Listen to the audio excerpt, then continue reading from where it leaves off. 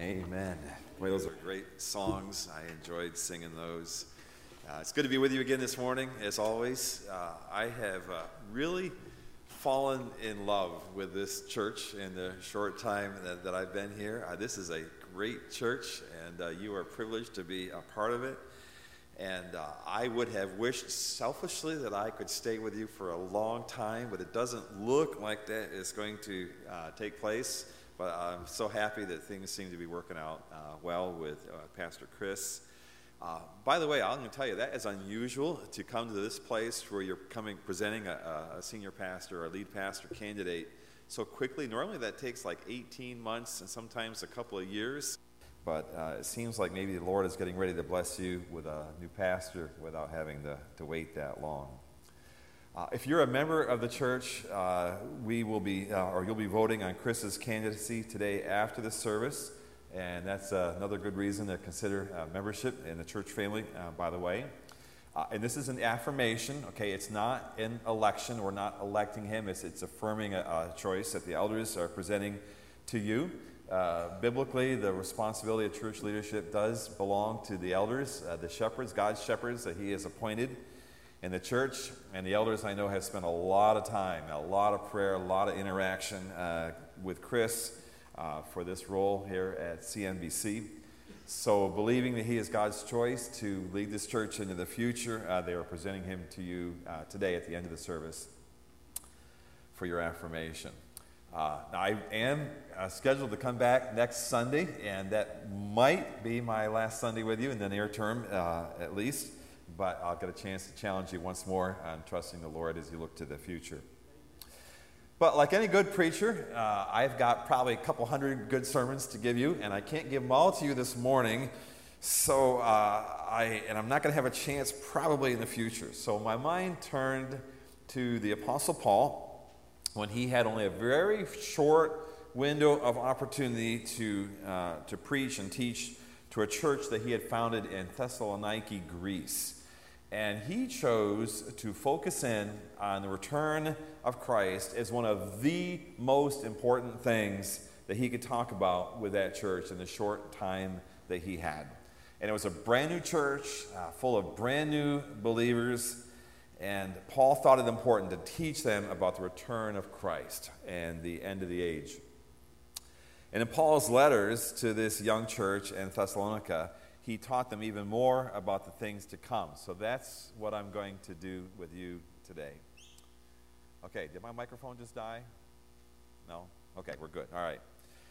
Well, we are on a collision course with the end of the age, whether you realize it or not. Signs continue to multiply all around us in the world that we are approaching the end of the age, and then, of course, along with that, the return of our Lord.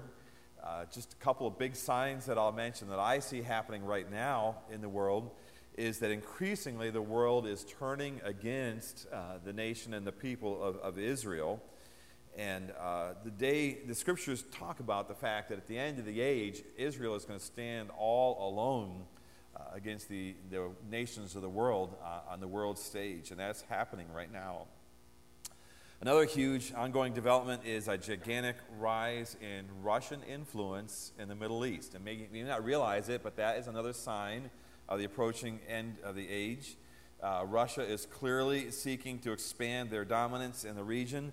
Under Vladimir Putin, they're rapidly returning to their old imperialistic ways. They've seized control in Georgia and in Crimea and the Ukraine, and now they're reaching into Syria, which of course is right next door to Israel. And Russia is the clear leader in a major end times invasion of Israel known as the War of Gog and Magog. Someday, maybe if I ever get a chance to come back, I'll teach you more about that. And every indication is that event is rapidly approaching. And one motivation for that coming invasion of Israel, according to the Bible, is the desire to seize plunder and steal wealth from Israel. Now, Israel, up until relatively recently, hasn't had a whole lot of plunder to steal. In fact, for many years, Israel bemoaned the fact that even though they're in the Middle East and practically surrounded by nations that have vast oil and gas reserves, they couldn't find a drop in Israel. But that has changed. And it's no longer true. And a number of years ago, they discovered a massive natural gas field off the Mediterranean coast in Israeli waters. They call it the Leviathan oil or gas field, where the reserves in the ballpark of 40 trillion cubic feet of gas. That's a lot of gas, worth a lot of money, and they're already exporting that to Egypt and other places. And then, maybe you heard this, maybe not, about 3 years ago, they discovered oil in Israel. Anybody hear about that? Okay, a few people, okay, not too many of you. Yeah, massive oil reserves up in the Golan Heights, which is kind of a, dicey area up there on the border. But it's possible that they might have more oil up there on the Golan Heights than Saudi Arabia has, okay? Massive oil reserves they discovered there. But all that will only increase the desire of Israel's enemies to move in and to destroy them, and of course to seize the wealth, that natural gas and oil wealth that they have. And it's just one more event setting the stage for the end of the age that is described for us in great detail in the Word of God. And these are just a couple examples of some of what I see going on in the world today that makes me think the Lord's coming could be very, very soon. And it is so important for us as believers, more than ever before in history, to have a clear understanding of what the Lord tells us about the end of the age, right, leading up to his return. And we could well be the generation that will be alive to see the return of Christ. And I think that's very possibly the case. I'm waiting for the rapture of the church. I mean, I'm hoping I get to go that way, okay? But even if not, it's close. And understanding what the Bible teaches about the end times and about the return of Christ, it's critical, okay? And it's foundational truth for us. And you would think if ever there was a time in human history or in church history when believers would understand the details about the end of the age and the return of Christ, it'd be right now, because we might be the generation that lives to see these things take place. But sadly, there's just so much, I'll say it's like a black spot, okay, like an area of ignorance in so many people's minds about this. And a lot of people think, well, it's just too hard to understand, and why even bother, because, nobody really knows for sure what the future holds for us. And I would say that is just not true. And other people think, well, it's really not important. What difference does it make? Why do we need to bother ourselves with this? And I'd say if that's the case, then why does such a huge portion of the Bible get dedicated to teaching us about the things to come?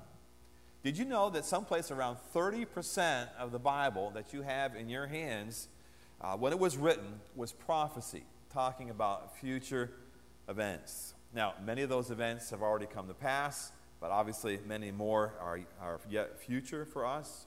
And I would ask the question, why did God put all this into the Bible if he didn't want us to know it? And what good would it be to anybody if nobody could understand it? Now, a lot of people say, oh, you can't understand that. Well, yes, you can. Most of it is very, very clear.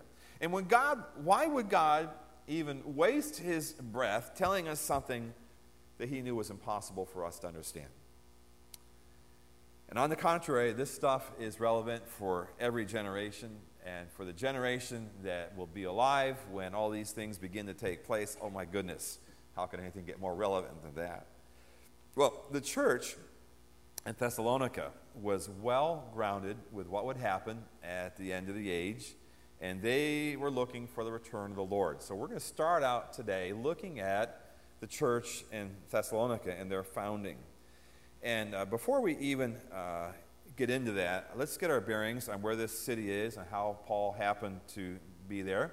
Okay, here's a map of Greece.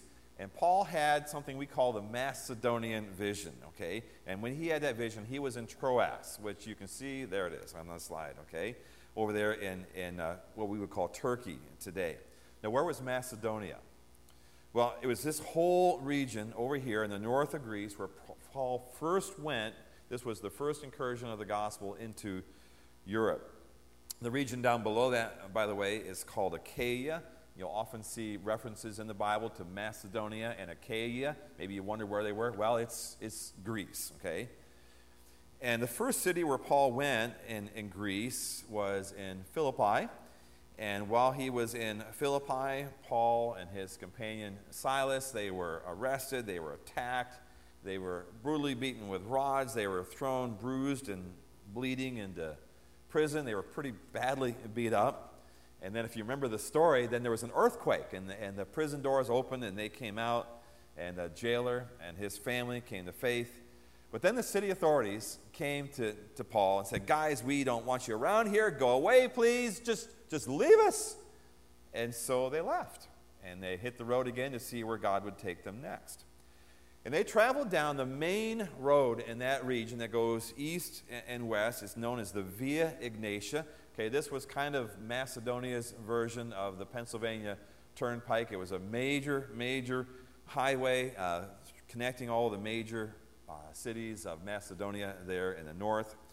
And so Paul and his companions headed down the Via Ignatia, passing the cities of Amphipolis and Apollonia, until they came to the city of Thessalonica.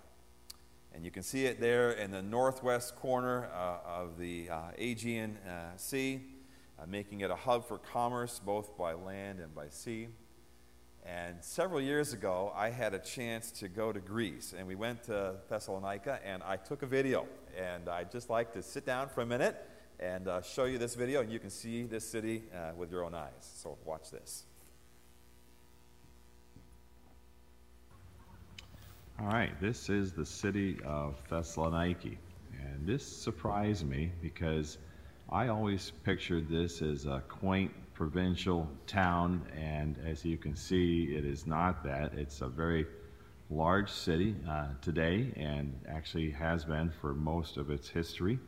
This city was founded in 315 BC and named after a sister of Alexander the Great.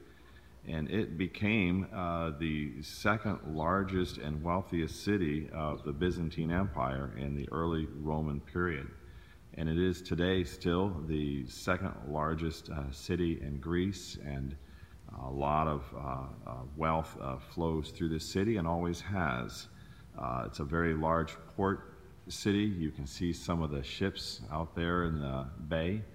And over here to the right, you can see a portion of a very large, important shipping terminal that is active today and has been a major port for hundreds, thousands of years.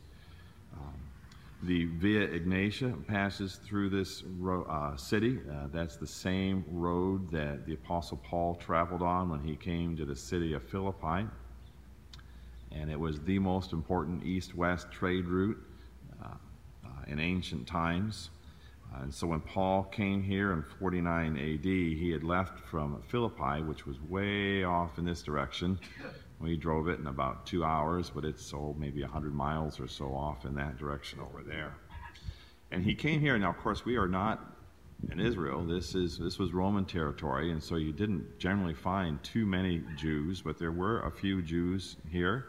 And unlike in Philippi, where there was no synagogue at all, there was a Jewish synagogue here, and Paul came here and reasoned with the Jews, but wasn't here for very long. Just a little bit of note about the history of the Jewish people here. After the expulsion of the Jews from Spain in 1492, the same year that Columbus discovered America, many Jews came here. And up until the Second World War, there was a large, prosperous Jewish population here, over 60,000 Jews. But most of them were deported to the concentration camps in the Second World War. And so after the Second World War, almost all of those Jews were gone. They were dead. I want to point out just a couple of things here. The ancient city walls, you can see way down at the, perhaps you can pick it out there in the center, a white tower, and that was the end of the city walls. And then you can see coming up through the center of the picture here, the city walls. These date all the way back from the 4th century AD, so they're very old, and they come all the way up to where I'm standing, so you get an idea of how large this city was even in ancient times.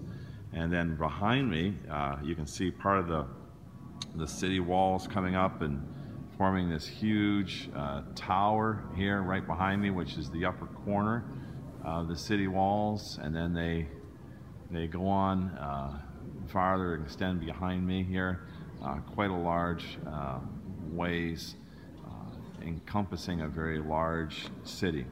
So when Paul came here, it wasn't to some quaint little provincial town. He was going to the big cities of the empire. The city of Philippi, which we've already seen, a very large, important city, and now the city of Thessalonica, again, a very large, prosperous, very important city. So as the gospel came to Greece, Paul was looking for the strategic places where he could go and reach the most people, where the gospel could then go and spread to other places. So here again, the city of Thessalonica, again, where the gospel first came into Greece after Philippi.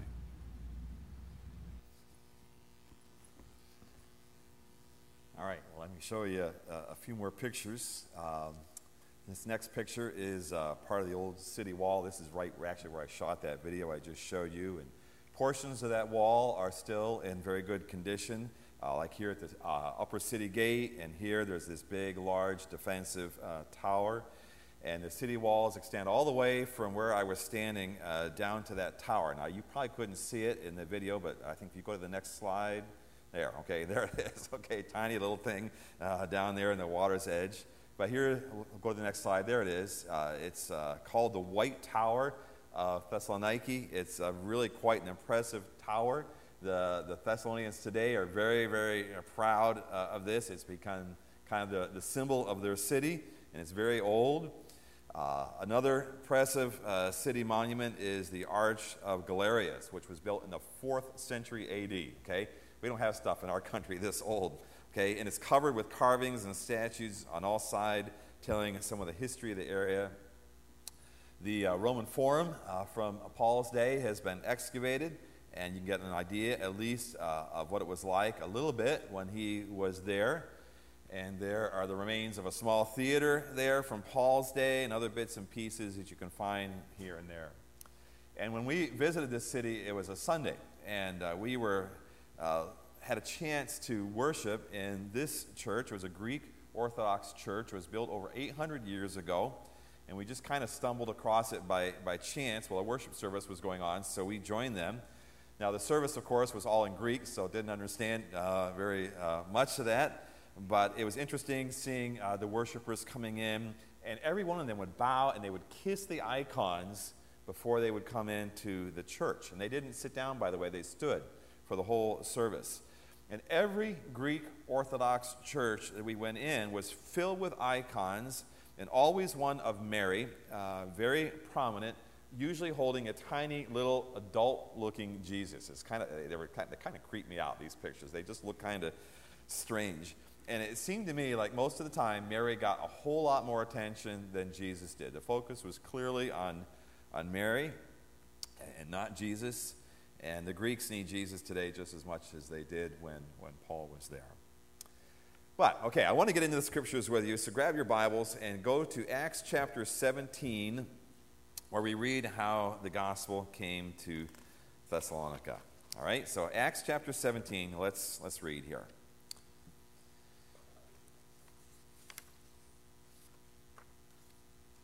All right, verse 1. Now, when he had passed through Amphipolis and Apollonia, they came to Thessalonica, where there was a synagogue of the Jews. And Paul went in, as was his custom, and on 3 Sabbath days he reasoned with them from the Scriptures, explaining and proving that it was necessary for the Christ to suffer and to rise from the dead, and saying, "This Jesus, whom I proclaim to you, is the Christ." And some of them were persuaded and joined Paul and Silas, as did a great many of the devout Greeks, and not a few of the leading women. Okay, let me just pause there and say that when Paul arrived in this city, the gospel came to Thessalonica with power. But you need to remember that when Paul came here, he was covered with cuts and bruises and sores that he had gotten when he was in Philippi, just a little ways up the road. And this was not lost on the Thessalonians. Paul told them, "Though we had already suffered and been shamefully treated at Philippi, as you know, we had boldness in our God to declare to you the gospel of God in the midst of much conflict." But the gospel that Paul made clear to the people was, he made sure that they knew it wasn't about him, but that was built on the Scripture, and it was focused on Jesus. Okay, he went to the synagogue, and for 3, go to the next slide for me there, for 3 Sabbath days, okay, there we go, one more. There we go, now we're back on par. Okay, the gospel was built on Scripture and focused on Jesus. So he went to the synagogue, and for 3 Sabbath days, he reasoned with them from the Scriptures. Okay, that was his authority. And from the Scriptures, he proved to them that Jesus is the Messiah. And my guess is he probably spent a lot of time in Isaiah 53. When I'm traveling around in Israel, if I pick up hitchhikers and start talking to them about Jesus, I'll ask them, how do you know when the Messiah comes that it'll be him? And they usually don't have an answer. I say, well, you got to look at your Scriptures. And I'll take them to Isaiah chapter 53. And I think that's probably the same thing that the Apostle Paul did. And his message focused in on the Messiah. And he proved to them from the Scriptures that Jesus is the Messiah. And just as his message was built on the Scripture and focused on Jesus, think about that, ours has to be the same way. Built on the Scriptures and focused on Jesus. And those are 2 foundations that are essential for our church today. And God immediately drew many to himself. Some of the Jews trusted Christ, along with many devout Greeks. And as he says, not a few of the leading women. And the gospel came with power. 1 Thessalonians chapter 1, verse 5 tells us, our gospel came to you not only in word, but also in power, and in the Holy Spirit, and with full conviction. And this church became an example to many others in Macedonia and Achaia. But he wasn't there very long. And his stay in that city was cut short. And let's read what happened here, starting in verse 5. It says, but the Jews were jealous, and taking some wicked men of the rabble, they formed a mob, set the city in an uproar, and attacked the house of Jason, seeking to bring them out to the crowd. And when they could not find them, they dragged Jason and some of the brothers before the city authorities, shouting, these men who have turned the world upside down have come here also. And Jason has received them, and they are all acting against the decrees of Caesar, saying that there's another king, Jesus. And the people and the city authorities were disturbed when they heard these things. And when they had taken money as security from Jason and the rest, they let them go. And the brothers immediately sent Paul and Silas away by night to Berea. You can count on the fact that whenever God is doing something good, that the enemy always takes notice. And by the way, this is one reason why I don't get too worried when troubles hit us as a church. Because if we weren't doing anything right, Satan wouldn't have any reason to attack us. But when the gospel is going forward and things are going well, and we're seeking to serve the Lord, that's when Satan says, I've got to do something about this. And that's when Satan attacks. And that's exactly what had happened there for these guys. Okay, but the environment grew hostile. And of course, Paul and his companions had to leave. Now, I want you to do a little Bible study for me, see if you can remember something we read here already. How long was Paul in Thessalonica? 3 Sabbaths. Okay, good. Someone knew the answer to that. He was teaching in the synagogue for 3 Sabbath days. Now, that's not very long, okay? That's not nearly as long as I've been here with you guys at CNBC. Only 3 Sabbaths. And as I read this, it looks like very soon after that, he had to leave town. Now, there's a little bit of debate about that, but it's clear that he was not in this city for very long, and probably just as little as 3 weeks. And if it was any longer than that, it couldn't have been much longer than that. So in 3 weeks' time, you think about that. He comes into town. People don't know anything about Jesus. He starts preaching them about Jesus. They start coming to faith. And then he starts grounding them in the faith, and then he had to leave. Okay? So he's only there 3 weeks. Some of these people, they'd come to Christ maybe 10 days before he left, or whatever, okay? So they weren't there with him very long. But start to finish, 3 weeks in this city. Now that's an important detail, especially when we realize the extent of foundational truth that Paul imparted to these brand new believers in just a matter of a few weeks' time. Now, what I want to show you is how the doctrine of Christ's return is central to the gospel message, right down to the nitty-gritty details of when and how. And in the brief time that Paul had with these brand new believers, he imparted an amazing amount of truth to them about the things to come in the end times and the return of Christ and the rapture of the church and the Antichrist and the Great Tribulation and much, much more. Now, sometimes we tend to think, oh, that's deep stuff. That's deep theology. That's something we'll get into after you've been a Christian for a long time. But not for Paul. Okay, for Paul, this was basic follow-up for new believers, brand new Christians. And he starts talking with them about the return of the age. It was foundational. And it wasn't superfluous. It was important. And he wanted them to get it straight. He wanted them to know it right from the very, very beginning. And after Paul left Thessalonica, he moved on to Berea and then down to Athens and eventually over to the city of Corinth. And in Corinth, he stayed for a longer period of time, about a year and a half, and he started writing letters. And some of the first letters he wrote were back to this brand new baby church up in Thessalonica. And 1st and 2nd Thessalonians were written there. They are among, by the way, the very first New Testament epistles to be written. The only one that was earlier by 2 or 3 years probably was the book of Galatians. Thessalonians, 1st and 2nd Thessalonians were probably written around AD 51. And I want to take just a real quick walk with you through 1st and 2nd Thessalonians, focusing on how Christ's return is central to the gospel message that Paul had to deliver. So, okay, turn your Bibles to 1st Thessalonians. Now, I'm going to touch on a lot of end times theology this morning as we go through this. I'm not going to have time to go through it in depth, or we'll never get out of here in time for lunch. Okay, so I'm just going to kind of do a flyover and hit the highlights. But as Paul begins his first letter to the Thessalonians, he makes it clear that we are waiting for Christ to return and deliver us. And look in this book now, 1 Thessalonians chapter 1. Let's start in verse 8.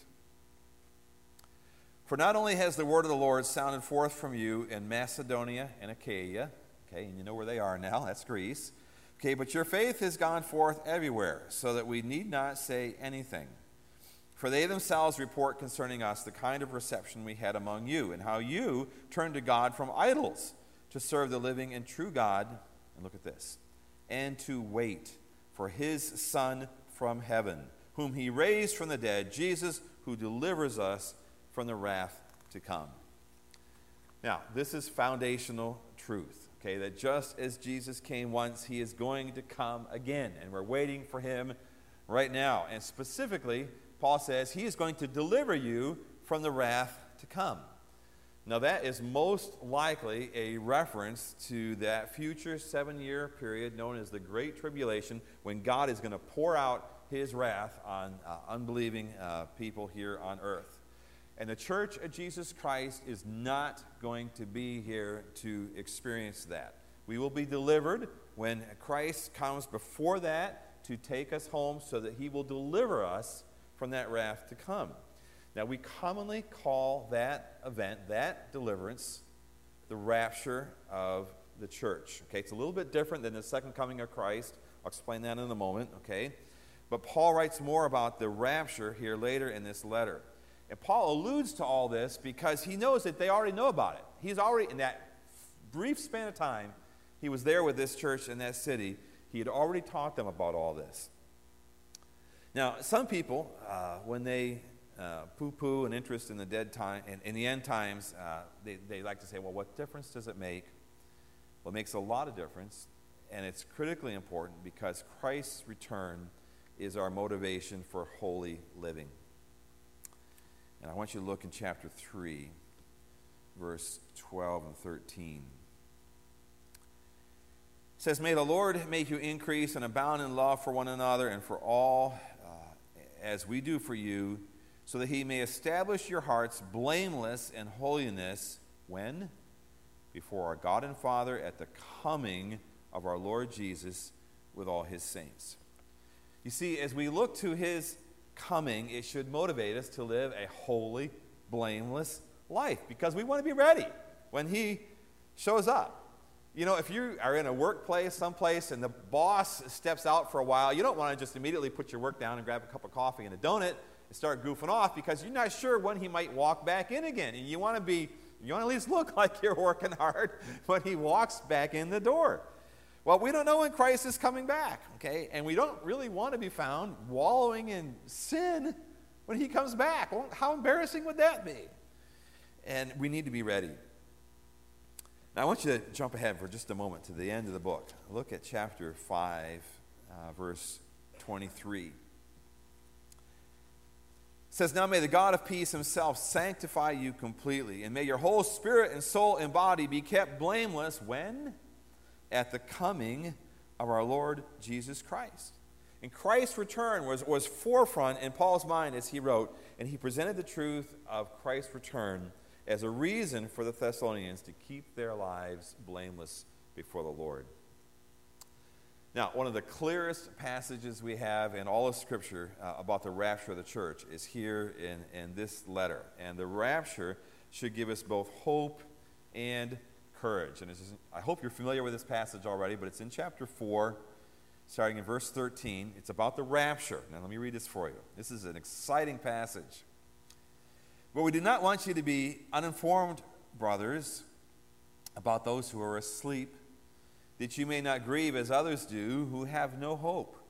For since we believe that Jesus died and rose again, even so, through Jesus, God will bring with him those who have fallen asleep. For this we declare to you by a word from the Lord, that we who are alive and who are left until the coming of the Lord will not precede those who have fallen asleep. For the Lord himself will descend from heaven with a cry of command, with the voice of an archangel, with the sound of the trumpet of God, and the dead in Christ will rise first. Then we who are alive, who are left, will be caught up together with them in the clouds to meet the Lord in the air. And so we will always be with the Lord. Therefore, encourage one another with these words." I love reading those words when I'm standing in a cemetery at the funeral of a believer in Christ, thinking, what will it be like when he comes back? The dead in Christ rise first. Can you see him? Probably so. They're going to rise in real bodies. And then if we're trusting in Christ and alive at that same time, we're going to be transformed in a minute, and whoop, up we go to meet the Lord in the air. And I think, wow. I mean, it sounds like a good science fiction movie, okay? But this is true. This is what Jesus told us is going to happen, and it's exciting. It's exciting to think about it, and it can happen at any time. Okay, it's an imminent event. There's nothing that has to take place before this event comes, and I think we're getting very, very close. And it fills me with hope, and it fills me with excitement every time I think about it. And we're supposed to encourage one another with these words as we think about the coming of our Lord. Now, I know we've all had bad days where you probably thought to yourself, oh, Jesus, okay, this would be a really good day to come back, okay? You ever had a day like that, okay? Well, you know, one day he will. And knowing this truth should fill us with hope and with courage. So, with that in mind, we need to be aware and we need to be alert for Christ's return. And I want to show you some more in the same book, chapter 5, starting in verse 1. "Now concerning the times and the seasons, brothers, you have no need to have anything written to you, for you yourselves are fully aware that the day of the Lord will come like a thief in the night. While people are saying there is peace and security, then sudden destruction will come upon them, as labor pains come upon a pregnant woman, and they will not escape. But you are not in darkness, brothers, for that day to surprise you like a thief. For you are all children of light, children of the day. We are not of the night or of the darkness. So then let us not sleep as others do, but let us keep awake and be sober. For those who sleep, sleep at night, and those who get drunk are drunk at night. But since we belong to the day, let us be sober, having put on the breastplate of faith and love, and for a helmet the hope of salvation.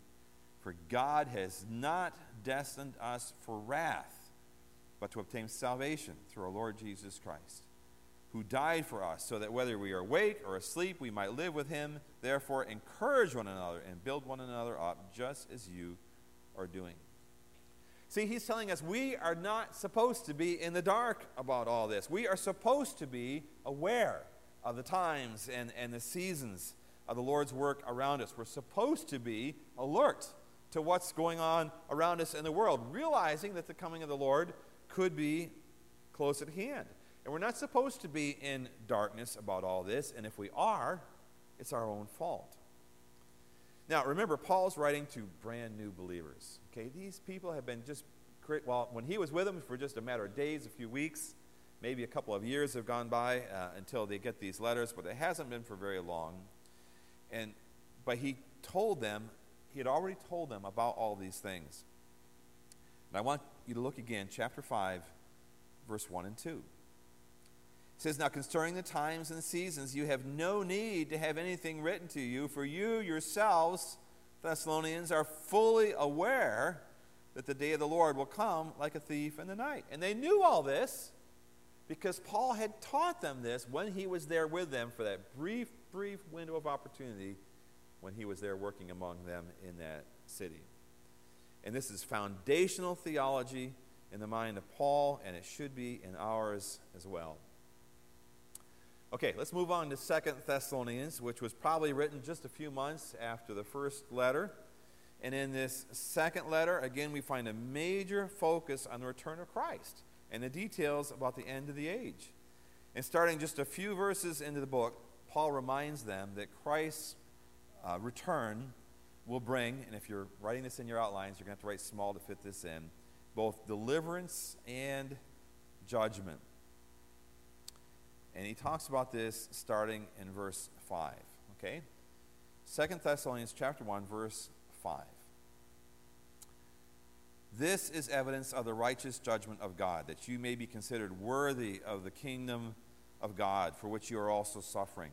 Since indeed God considers it just to repay with affliction those who afflict you, and to grant relief to you who are afflicted, as well as to us. When the Lord Jesus is revealed from heaven with his mighty angels, in flaming fire, inflicting vengeance on those who do not know God and on those who do not obey the gospel of our Lord Jesus. They will suffer the punishment of eternal destruction away from the presence of the Lord and from the glory of his might, when he comes on that day to be glorified in his saints and to be marveled at among all who have believed, because our testimony to you was believed."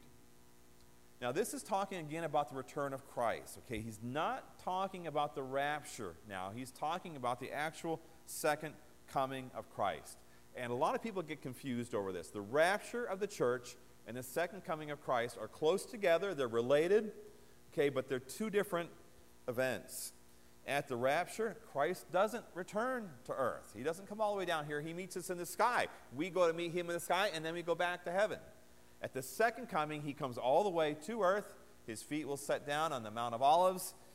He will execute terrible judgments here on this earth. He will set up his millennial kingdom in Jerusalem, in a temple there in Jerusalem. He will reign from Jerusalem. And at that time, if there are any believers who have come to Christ during the tribulation period, they will be delivered from death at that time. But any unbelievers, they will suffer a terrible judgment. So when Jesus comes back, if you know him, it'll be wonderful. But if you don't, be afraid. Okay, be very afraid, because it's a fearful thing to fall into the hands of an angry God if you don't have anybody to deliver you. Okay, so the details of the end times events are important. It's so important. And in chapter 2 of 2 Thessalonians, he goes into even more detail about what will happen at the end of the age. And we need to understand what the last days will hold. Okay, we need to understand these things. They are important. Chapter 2, verse 1. "Now concerning the coming of our Lord Jesus Christ and our being gathered together to him, we ask you, brothers, not to be quickly shaken in mind or alarmed, either by a spirit or a spoken word or a letter seeming to be from us, to the effect that the day of the Lord has come." Okay? Now, what is he talking about when he refers here to the day of the Lord? Well, in this case, it's referring to that period known as the Great Tribulation. And somebody had told the Thessalonian believers that they were already in it. They were suffering some trials there, and somebody said, hey, guys, you're in the Great Tribulation. He told us about it. We're in it right now. And that confused them because they thought that the rapture was going to come before the tribulation, and so how could they be in the tribulation and still be there? And they were troubled about this, thinking, well, maybe somehow we missed the rapture. But they had not. And they, like us, need to know where the rapture fits in. And so he reminds them in verse 3. Let no one deceive you in any way, for that day will not come unless the... Okay, now the next word is important. I'm going to use the word departure. Okay, unless the departure comes first. Okay, the ESV has the word rebellion there. And the man of lawlessness is revealed, the son of destruction. Now, this is a really, really interesting verse. And I want to teach you something that my guess is many of you have never heard before. Okay, that word departure. In the ESV, in the NIV, it's translated as rebellion. In the New American Standard, it's translated as the apostasy. If you're using a King James, it's translated as a falling away. Okay? The original Greek word is one that translators have stumbled over for years. Okay? In Greek, it's the word apostasia. Okay? And the core meaning of the word apostasia is departure. Okay? Departure. That's really the core meaning of this word. So the question is, okay, a departure, but a departure from what?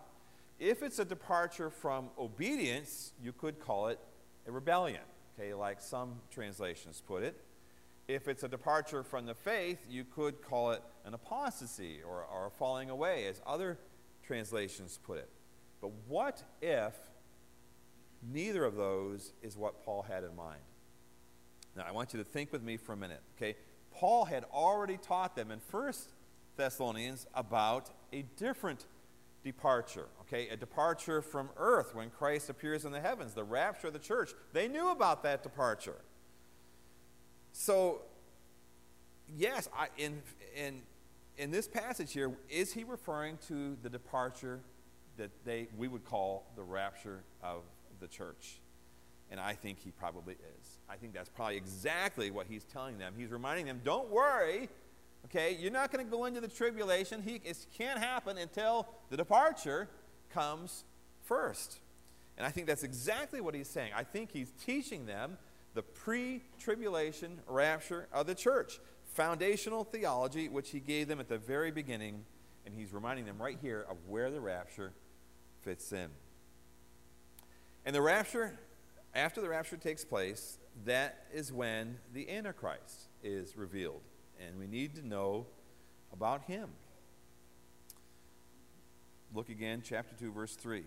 Let no one deceive you in any way, for that day will not come unless the departure, the rapture, comes first, and the man of lawlessness is revealed, the son of destruction, who opposes and exalts himself against every so-called God or object of worship, so that he takes his seat in the temple of God, proclaiming himself to be God. Now, I don't have time to say a lot about the Antichrist. He will enter the temple of God that will be rebuilt and standing in Jerusalem at that time, but his reign will be brief, and we need to know how it will all end. And verse 8 tells us. It says, then the lawless one will be revealed, whom the Lord Jesus will kill with the breath of his mouth and bring to nothing by the appearance of his coming. So, as bad as he is, okay, the Antichrist won't win in the end, and when Jesus comes back, he will destroy him with a mere breath from his mouth. Now, one thing, a final point I don't want you to miss here is that all this is foundational even for new believers. Okay, Paul had taught the Thessalonians these things from the very, very beginning. And I want you to go back again to chapter 2. Look at verse 5 here in 2 Thessalonians. It says, do you not remember that when I was still with you, I told you these things? How long was Paul with the Thessalonians? 3 weeks, okay? And then they came to faith, were grounded in the Word, and he taught them these things when they were brand new babes in Christ. So this stuff is important. It still is, because Christ's return is central to the gospel message. So, Jesus is coming again. And the question I want to close with is this. Are you ready?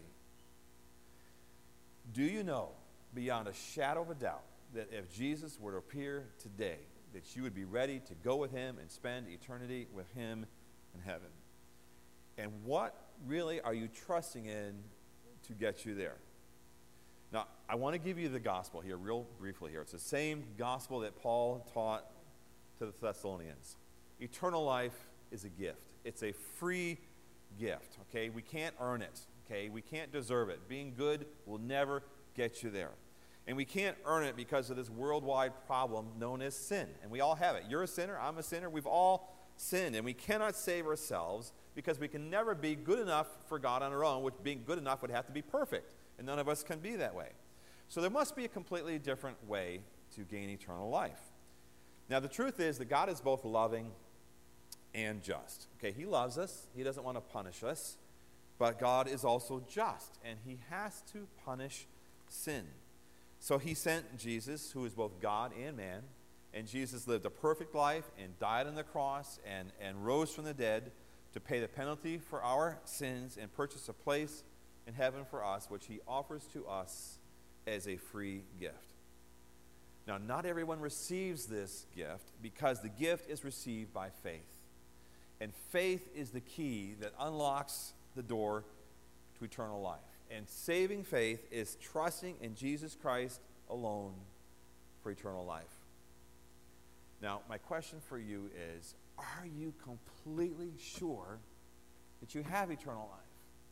And if you're not completely sure, would you like to be sure? And I want to tell you this morning that you can be sure by simply putting your trust in Christ right now. You have to turn from yourself. You have to turn from anything else you're trusting in, being a good person or anything else, and put your trust in Jesus Christ alone and in what he has done for you. And receive him as your Savior and as your Lord. And if that's what you want, and if you're not sure, I don't want to let you out of here this morning without giving you an opportunity to make sure. So I'm going to lead in a closing prayer here in just a couple of seconds. And if you really are not sure that you're ready and you'd like to be sure, just pray along with me. You don't have to do anything out loud. You don't have to stand up. I'm not going to embarrass you or anything like that. But just in your heart, put your trust in Jesus alone for eternal life. All right, would you pray with me right now?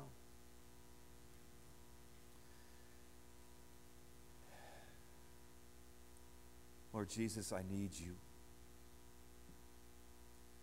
I want to be with you in heaven forever. But I know I'm a sinner. And I know I can never be good enough on my own. Thank you for dying on that cross for me. Thank you for taking my place. Thank you for taking my punishment. I receive you right now as my Savior. I put my trust in you and no more in myself or anything else. Lord Jesus, come into my life. Lord, make me the kind of person you want me to be. And thank you, Lord, for giving me eternal life. And I pray in your own precious name, Jesus. Amen. It may seem like a very simple thing to pray a prayer like that and to put your faith in Jesus Christ. But if you did that and you were sincere in your heart before the Lord, he's just caused you to be born again. I would love to hear about it. You can talk to me afterwards if you put your trust in Christ, or maybe one of the elders or somebody. But I would encourage you to tell somebody if you've put your trust in Christ